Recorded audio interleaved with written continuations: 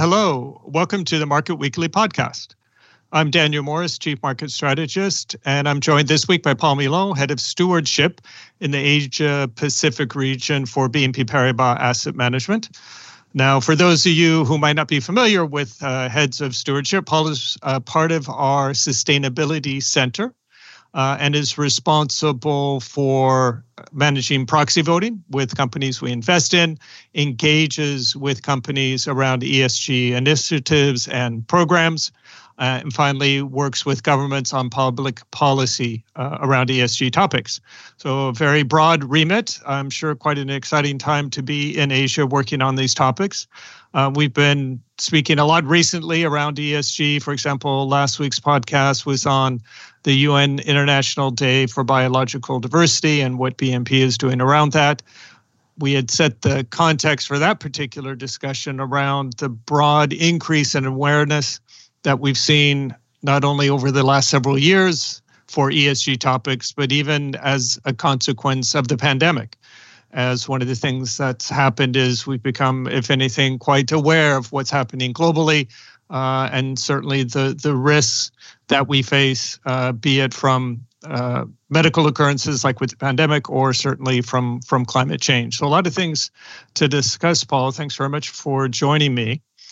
First question then, you are based in Asia, and I would imagine the perspective from there is somewhat different from what we assume it is in Europe. So could you please share with us some of the trends that you see there in terms of how sustainable investment and stewardship is picking up in the region? Hi, Daniel, and hello, everyone. So it's quite exciting time indeed to be in Asia, and while sustainable investment was not so much of a topic until recent years, we've seen a strong pickup recently. And if we look just last year in the end of the year, we saw successively China, then Japan, then South Korea making net zero pledges. So net zero by 2050 for Japan and South Korea, and by 2060 for China, which is really a sign that sustainable investment is catching up with a particular angle on climate change.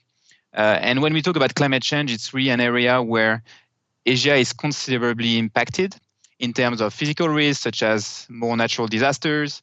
You can think of the number of typhoons and droughts that the region has experienced. And if we look ahead of the potential consequences of climate change, if we look at floods, for instance, according to WWF, failing to achieve climate objectives could mean that the number of people flooded annually in South Asia alone could increase from 13 million to 94 million.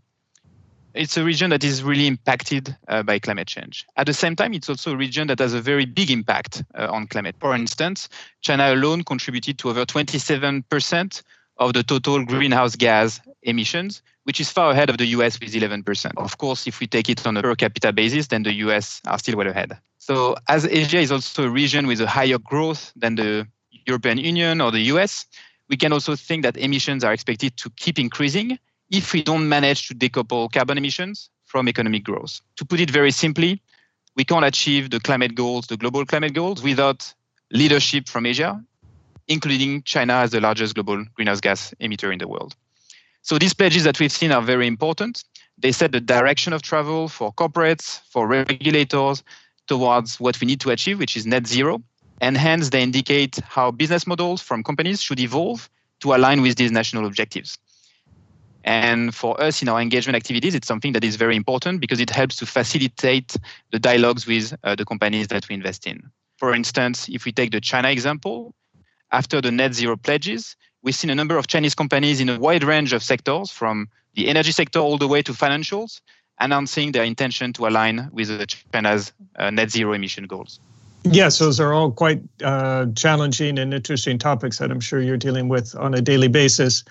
So the EU has been leading in terms of regulatory developments such as SFDR, which of course is a sustainable finance disclosure regulation.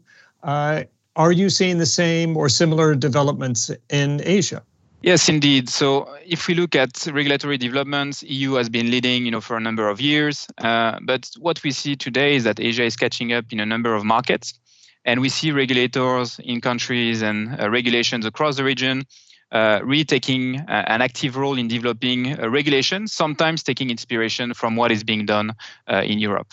So, for instance, in Asia, we are involved in Singapore with the central bank, so the Monetary Authority of Singapore, with their Green Finance Industry Task Force, which is basically a group of industry players who help the MAS to develop their sustainable financial regulation. This group has led, for instance, the publication end of last year of environmental risk management guidelines, which sets some requirement for asset managers, for banks, for insurers who operate in Singapore in terms of integrating environmental risk in the way they run their business.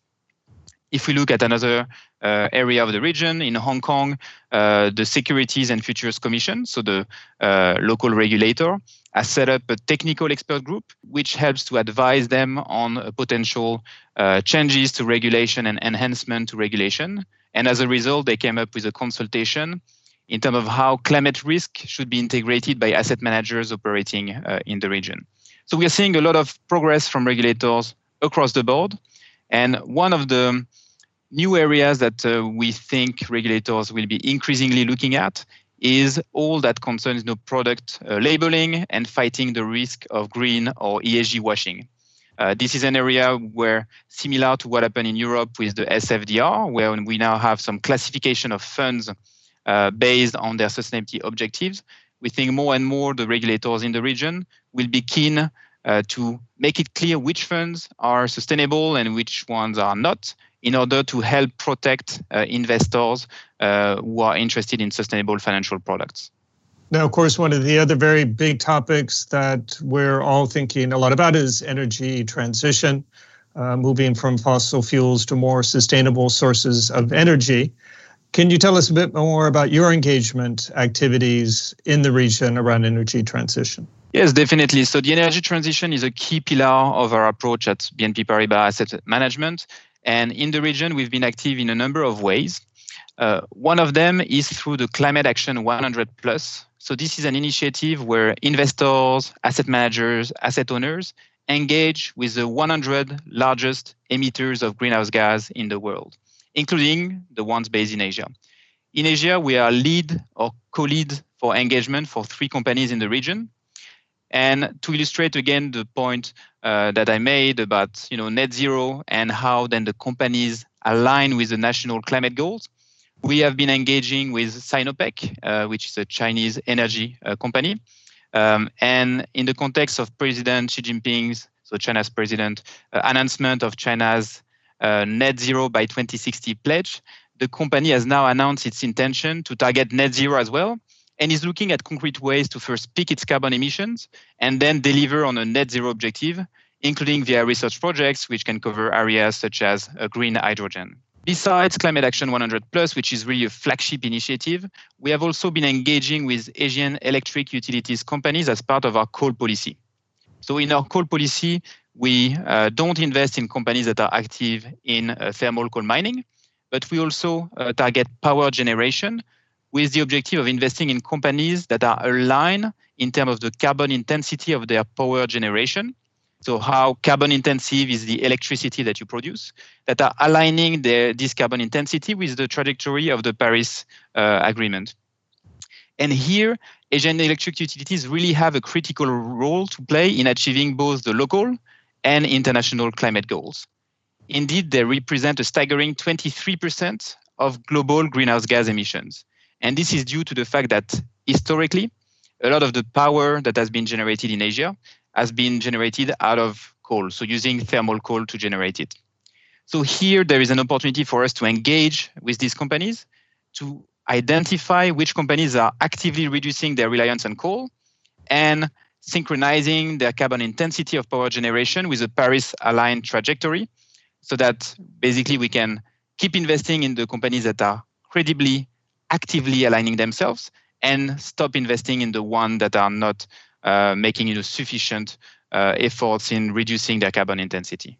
Now, of course, you're involved in all aspects of ESG, so it's, of course, much more than just the environment. There's the social aspects and there's governance. And along the governance angle, I believe Asian companies tend to have lower female representation in senior management and at the board level. How do you go about promoting greater gender diversity on boards and across companies in the region?